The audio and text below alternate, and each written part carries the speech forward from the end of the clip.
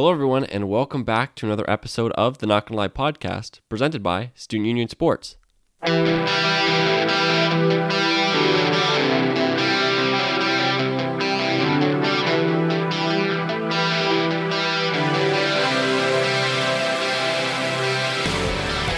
all but one of the games remain in this Week 16 slate, and it was yet another wild week as we get closer and closer to the playoffs, but somehow the rankings and who's actually going to be in the playoffs just becomes more and more confusing as time moves on. This was a big win for the Packers.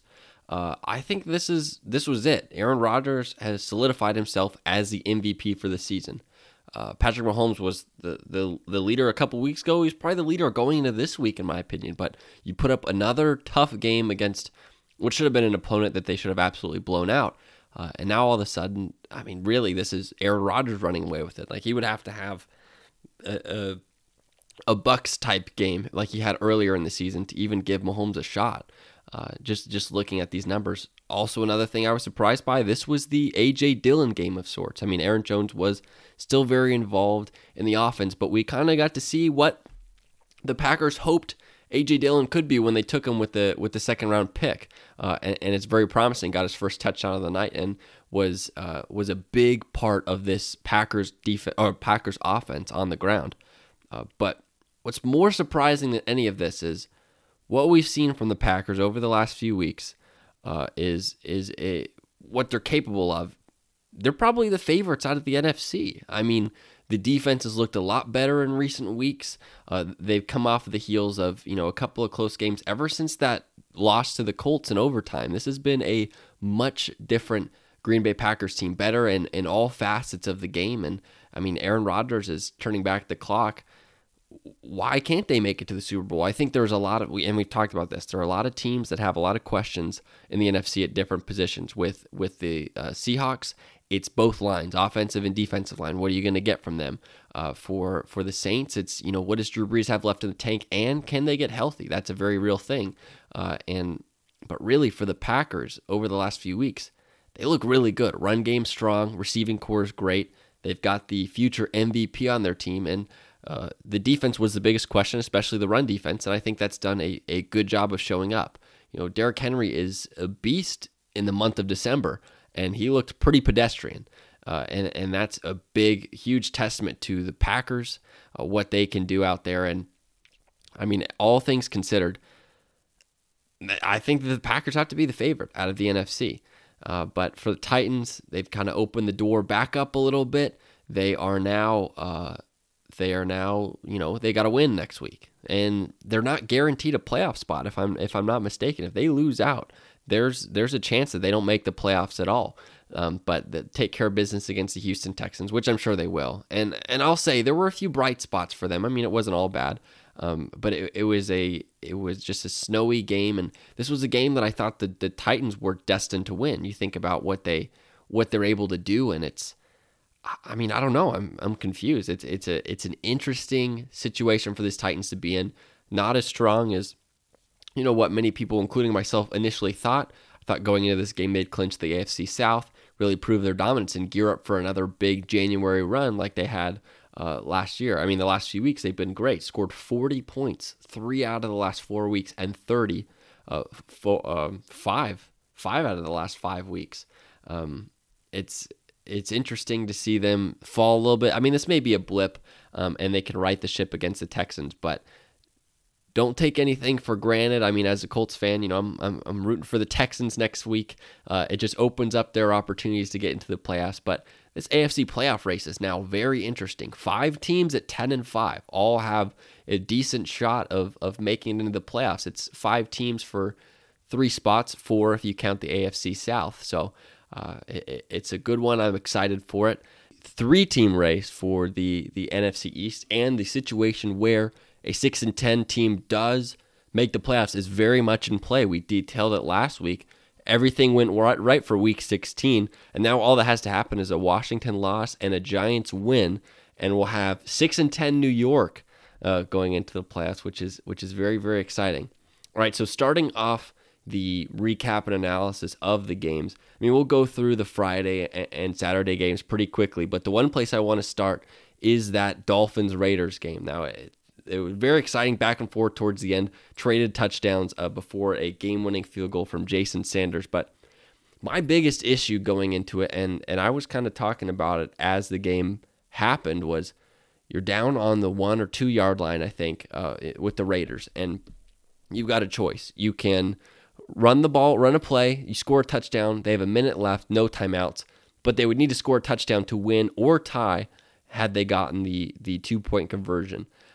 But instead of even running a play at all, trying to get towards the end zone, Jon Gruden decides to take a knee. Now, in taking a knee, they went to kick a field goal, and this opened the door, although 40 seconds left, so it's about 20 seconds on the clock compared to what would be a minute. Still no timeouts, but the range that you need to get is considerably shorter. And cut to some more Fitz magic after, he was benched, or Tua was benched in favor for Fitzpatrick again. An amazing, incredible throw as his face mask is getting twisted over his face. And all it took was one play, and they were in field goal range.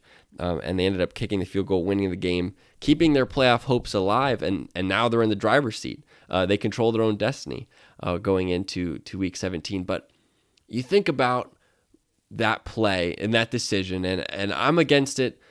First off, I'm 100% against kneeling the ball, not even running a play, not even giving your team an option to score, because the field shrinks the closer you get to the end zone. And yes, there would have been 40 extra seconds on the clock, but it becomes a whole lot harder to move the ball as you get closer and closer to the end zone. Whereas with the field goal, and we saw it, you just needed one play to go right. And obviously this was couldn't have scripted it better to get them into field goal range with the 30-yard completion plus the face mask penalty. But going into it, let's say they run the play and they score a touchdown, and now you have that play. Okay, now you're set up on the 25. And you have 40 seconds to go, but you still need to get into the end zone. I think about the Colts games against the Texans. Both times the Texans fumbled inside the 5-yard line in what was a touchdown game. If that's a field goal, I mean, the outlook is completely shifted, totally different in what you're trying to do. Maybe you're not as aggressive. And if you miss it, if you don't convert on, what probably would have been a halfback dive for Josh Jacobs, and you kick a field goal, that's fine. I mean, you can sit on that and be okay. But knowing that Jon Gruden had an opportunity to run a play and maybe score a touchdown, maybe not, but maybe, just doesn't sit right with me. And obviously that ended Las Vegas' chances of the playoffs, and it put the Dolphins at 10-5 and evened out among these last 4 teams. So you've got the Colts, Browns, Ravens, and Dolphins, the Colts being the odd team out in those 4 that are trying to win a playoff spot. Alvin Kamara's Christmas present to lots of fantasy football fans was 150 yards and 6 touchdowns, which, if you have to ask, that's a pretty good gift. I mean, that's tied at a record. It seemed like they were going through him every time, and he kept delivering, which, I mean, it's about all you can ask for. For the Vikings now moving to 6-9, are just trying to angle for a good pick in the draft. But the question remains for the Vikings. Do you move on from Kirk Cousins? I mean, he had a pretty good game, 27-41, 291 yards, 3 touchdowns, no turnovers. And obviously the problem lies within the defense. But how much longer are Minnesota fans going to be willing to put up with, Kirk Cousins? He had a good week this week, but overall in the season, it's 20th in QBR. Not a great performance. I mean, more often than not, he's turning the ball over and putting the team in a bad position. And you see this trend. We've seen this trend with a lot of these NFL teams now that are favoring the mobile quarterback. And if you have a guy with even lesser skills, it doesn't even have to be a similar skill set, but you prefer the guy that has legs and can create outside the pocket as opposed to the guy who may be more accurate or who may have more arm talent. And that's a trend I think we're going to continue to see. It's kind of like a big man who can't shoot threes in the NBA. There's a reason why Rudy Gobert and Andre Drummond and Tristan Thompson aren't collecting multiple All-Stars and being in the conversation for MVPs, because the game has changed, and it's a very similar transition period for guys like Kirk Cousins, for guys like Jared Goff, who struggle to get out and create on the move. And we're going to see as these next level of quarterbacks come into play, that they're going to be out of jobs, because it's just what the offense is gunning towards, what it's leaning towards. It's the trend that they're taking. That's part of the reason why I have a guy like Desmond Ridder, the quarterback out of Cincinnati, as my fifth best quarterback in this draft. Mac Jones and Kyle Trask are kind of the odd man out. They're the 7-footer who doesn't have a mid-range game coming into this draft, and they're going to hurt because of it. This Buccaneers game was very encouraging, 47-7, absolute blowout. Even Blaine Gabbert was dealing when he got in and got his reps. And I think this is a win that you need if you're Tampa Bay. Moves you to 10-5 on the season, and in a nice position to potentially go up and get that 5 seed in the playoffs. We'll have to see how everything shapes out. But following the Rams loss to the Seahawks, they are now controlling their own destiny. And maybe there's a shot that they go out and steal that 1 seed from the Saints. The Saints have to go and play the Panthers, whereas the Bucs get the Falcons for the second time in 3 weeks. And the last time they played, it was a big comeback victory, down 24-7 before they brought it all the way back. But you have to like the odds of playing a team like Washington or the Giants or the Cowboys, depending on how it shakes out, over what would have to be a tough game in CenturyLink in Seattle. So this was a big win. This was a not only morale boosting win, but you kind of have to feel like the Bucs are getting hot at the right time. Since the second half of that Falcons game that they played last week, they've been on an absolute tear. Right? They've allowed 17 points over the last 6 quarters, and on top of that, have scored 78. That's good. That is very good. And as for the Cardinals-49ers game, Cardinals moved themselves out of controlling their own destiny for the playoffs after the Bears beat the Jaguars pretty convincingly this week. So now the Bears go into Lambeau and have a chance to clinch that wild card spot. But even if they don't, the Cardinals still have to go and play the LA Rams. So it's not encouraging either way. And if both teams finish 8-8, then the Bears would have that tiebreaker. So this was a game that I think the 49ers, got George Kittle back. This was a game to build momentum a little bit, build a little bit of, this is what we can do. We miss a lot of guys this season, but we're still very, very dangerous.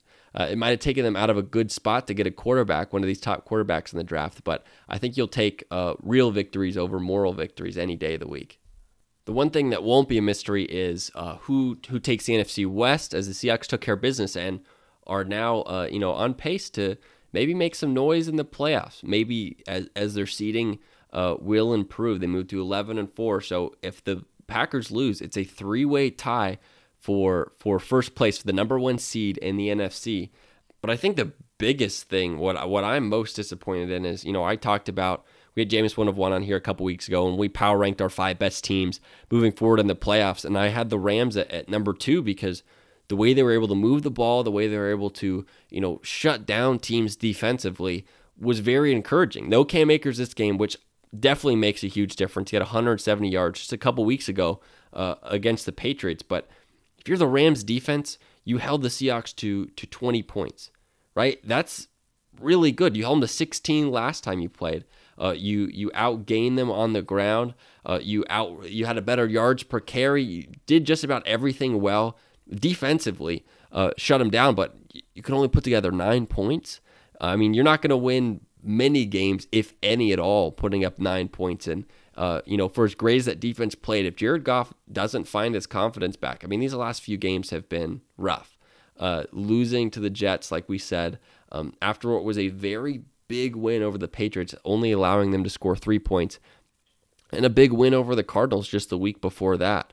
I mean, this team has a lot of stuff to figure out, and I mean, there's a chance that they don't make the playoffs. They haven't clinched yet, but if the Bears win and the Cardinals beat the Rams next week, then all of a sudden they're at 9-7 and they're the 8th seed.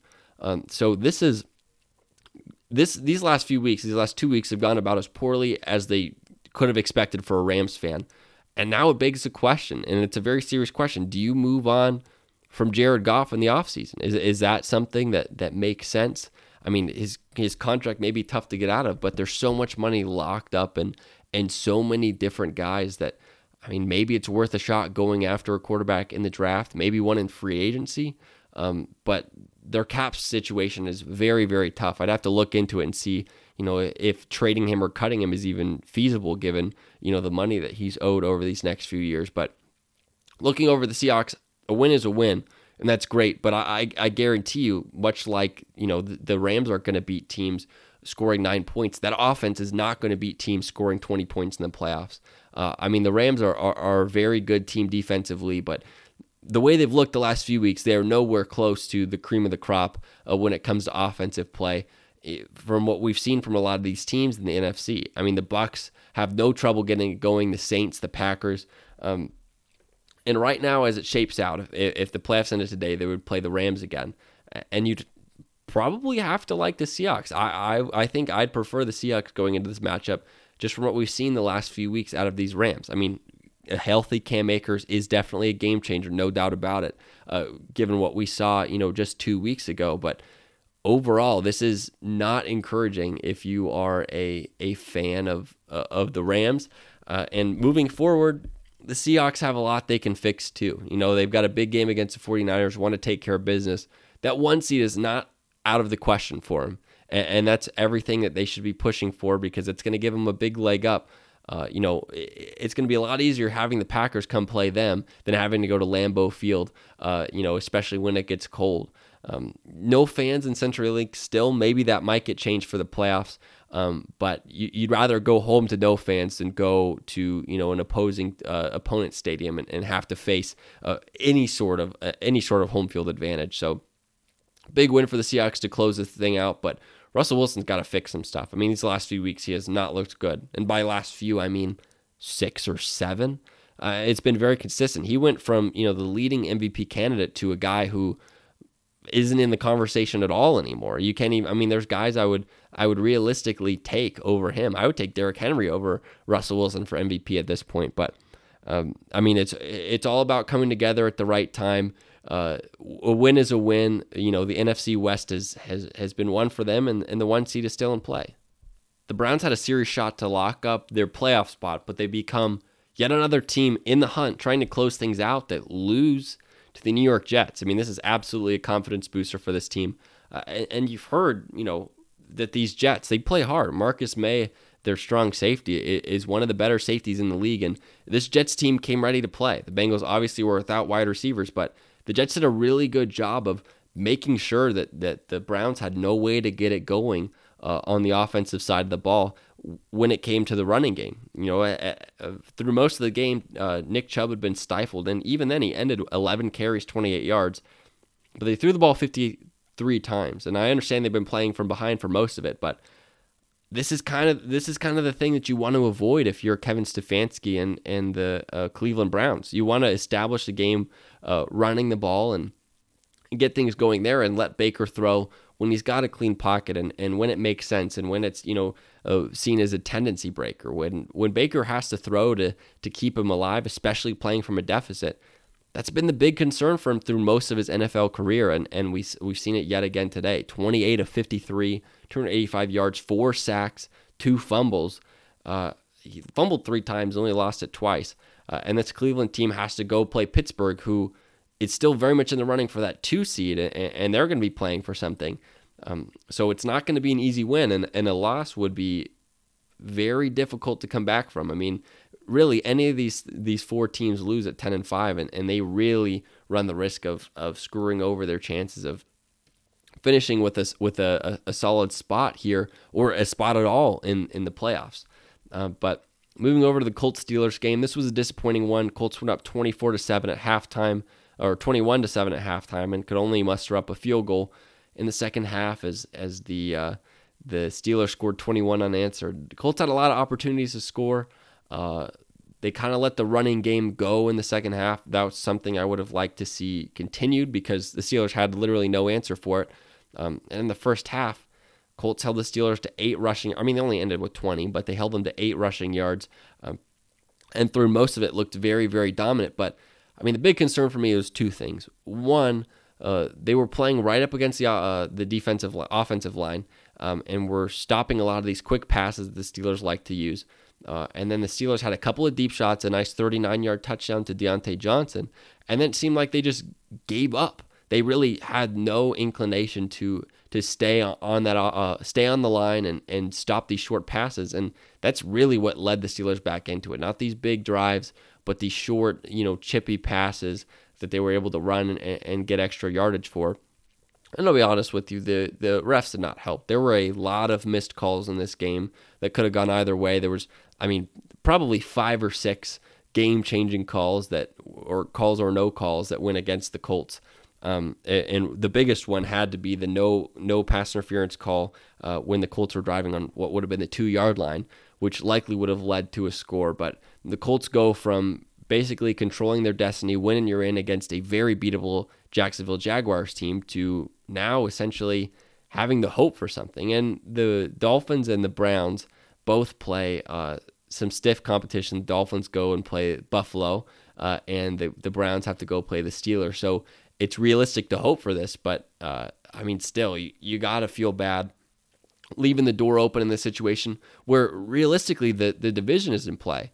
They went into that game knowing that the Titans had a shot to lose to this Packers team, and basically that would have put them in the driver's seat. A win and you're in, and you're the 3 seed, right? And so it's a little disappointing, especially as a Colts fan, knowing that up 24-7 in the second half, everything was going your way, and then things just really fell apart. And now, seriously, the question begs again: for as great as Rivers has played, do you go another way in the offseason? Realistically, if he signed, and we talked about this before, if he signed another $25 million deal, you could get a guy in Carson Wentz who's, yes, come off of a tough stretch of basically a tough season all the way around, for that same price, get him in for a longer term and get out of that deal after year 2, or go for another 1-year contract with Phillip Rivers. And realistically, that's it. You're probably not going to re-sign Jacoby Brissett. The quarterback market, we don't know what it's going to look like 2 years from now. We know there are a lot of guys, a lot of starting quality options, Jameis, Carson Wentz, even Dak Prescott, if he's made available for trade, that are all going to be available this next season. But 2 years from now, who knows? Who knows what the landscape looks like? So why not give yourself the security of, Carson Wentz, see if it works out. If it doesn't, then after year 2, you can cut him for virtually nothing. But you get a guy for $25 million a year over 4 years, as opposed to, re-signing Phillip Rivers for 1 year over 25. And this is the most difficult thing, especially for Colts fans. The best way to put it is Phillip Rivers is the inverse of Andrew Luck. Watching Andrew Luck, from his rookie season, he had 6 fourth quarter comebacks. It was incredible. Every time you felt like he had the ball and he was driving, down late, it felt like there was always a way it was going to work out. But every time I watch Phillip Rivers have the ball down late, needing a big drive and a score, I feel like something's going to go wrong. And more often than not, I've been 100% correct. And even this drive down the field, there were a couple of good shots that Rivers took, but a good chunk of the yardage came from just these screen passes. He's not a guy who can drive the ball down the field anymore. And how much of that injury is hurting him, he's going to have off-season surgery for it. But sure, there you can make the case for that. But moving forward, I would much rather have a guy like Jameis Winston, a guy like Carson Wentz, being the quarterback of my team, and hope for that long-term upside. Whereas with Rivers, you kind of know what you're going to get. And there were 2 costly turnovers through this weird pass that was intercepted into triple coverage that led to a turnover, and then a fumble that set the Steelers up when they had virtually no offense going the entire first half and put them at the 3-yard line. Those are mistakes that you just can't make, and it's mistakes that he's continually made throughout the season. And I know there was a stretch of games where he looked really good, but keep in mind, those were against the Raiders and the Texans, 2 very bad defensive teams. So, yes, there's still a chance that the Colts can get into the playoffs, and I think there's a chance they can make some noise. This defense is very good, as they showed in the first half of this game. And the running game, when they give the ball to Jonathan Taylor consistently enough, he can win you games. He can put the team on his back. But if you're not going to give the ball to him and trust Phillip Rivers, you're going to be disappointed. So, still a shot, like I said. It's not over yet, but it sucks to know that it was, they were this close to being in the driver's seat of this game, and definitely to come up short. And finally, at on the Monday night game, the Monday night's the slate, we've got the Bills and the Patriots. The Bills have a chance to keep pace with the Steelers. They do have the tie break, but at 12-3. But a win goes a long way in ensuring that they get that 2 seed, which the way that these playoff teams, the wildcard teams shape out, just kind of pick your poison. You don't really know how it's going to look, especially now that 2 seed is not have that coveted bye.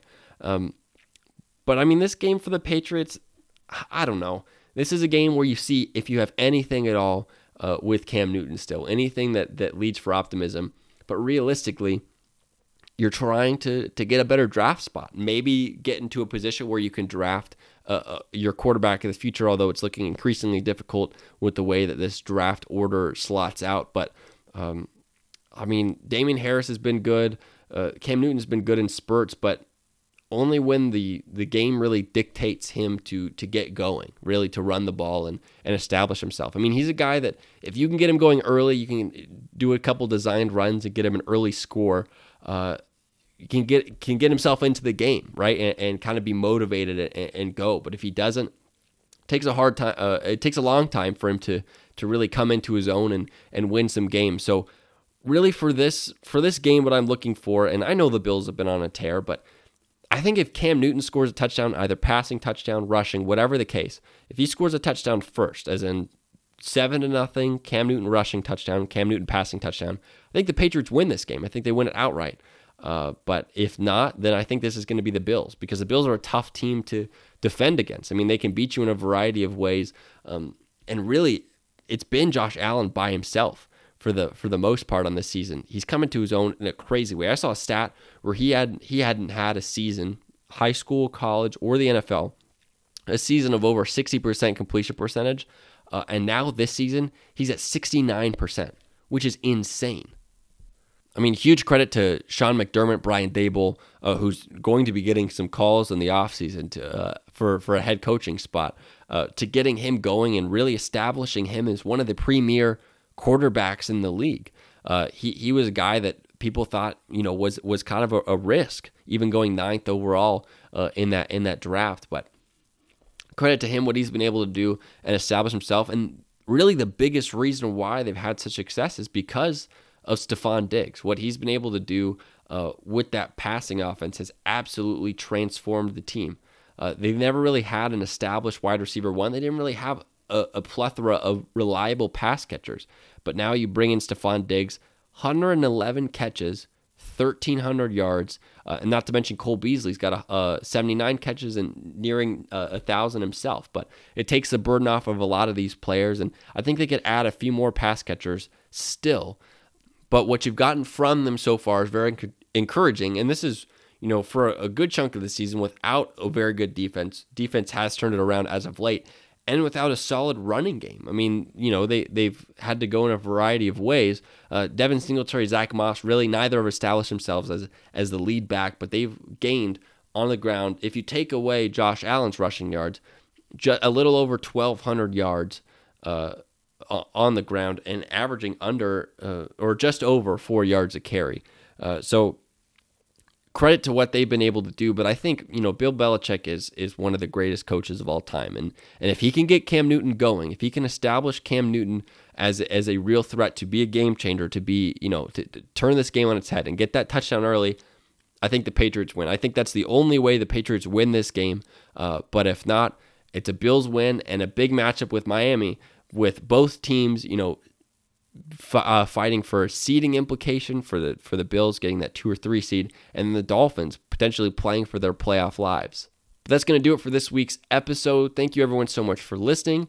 I'm very excited for Week 17. We're going to get Jameis 1 of 1 back on to recap everything that happens next week and a look ahead to the playoff picture. It's going to be a good one. Can't wait. Till then, see you guys.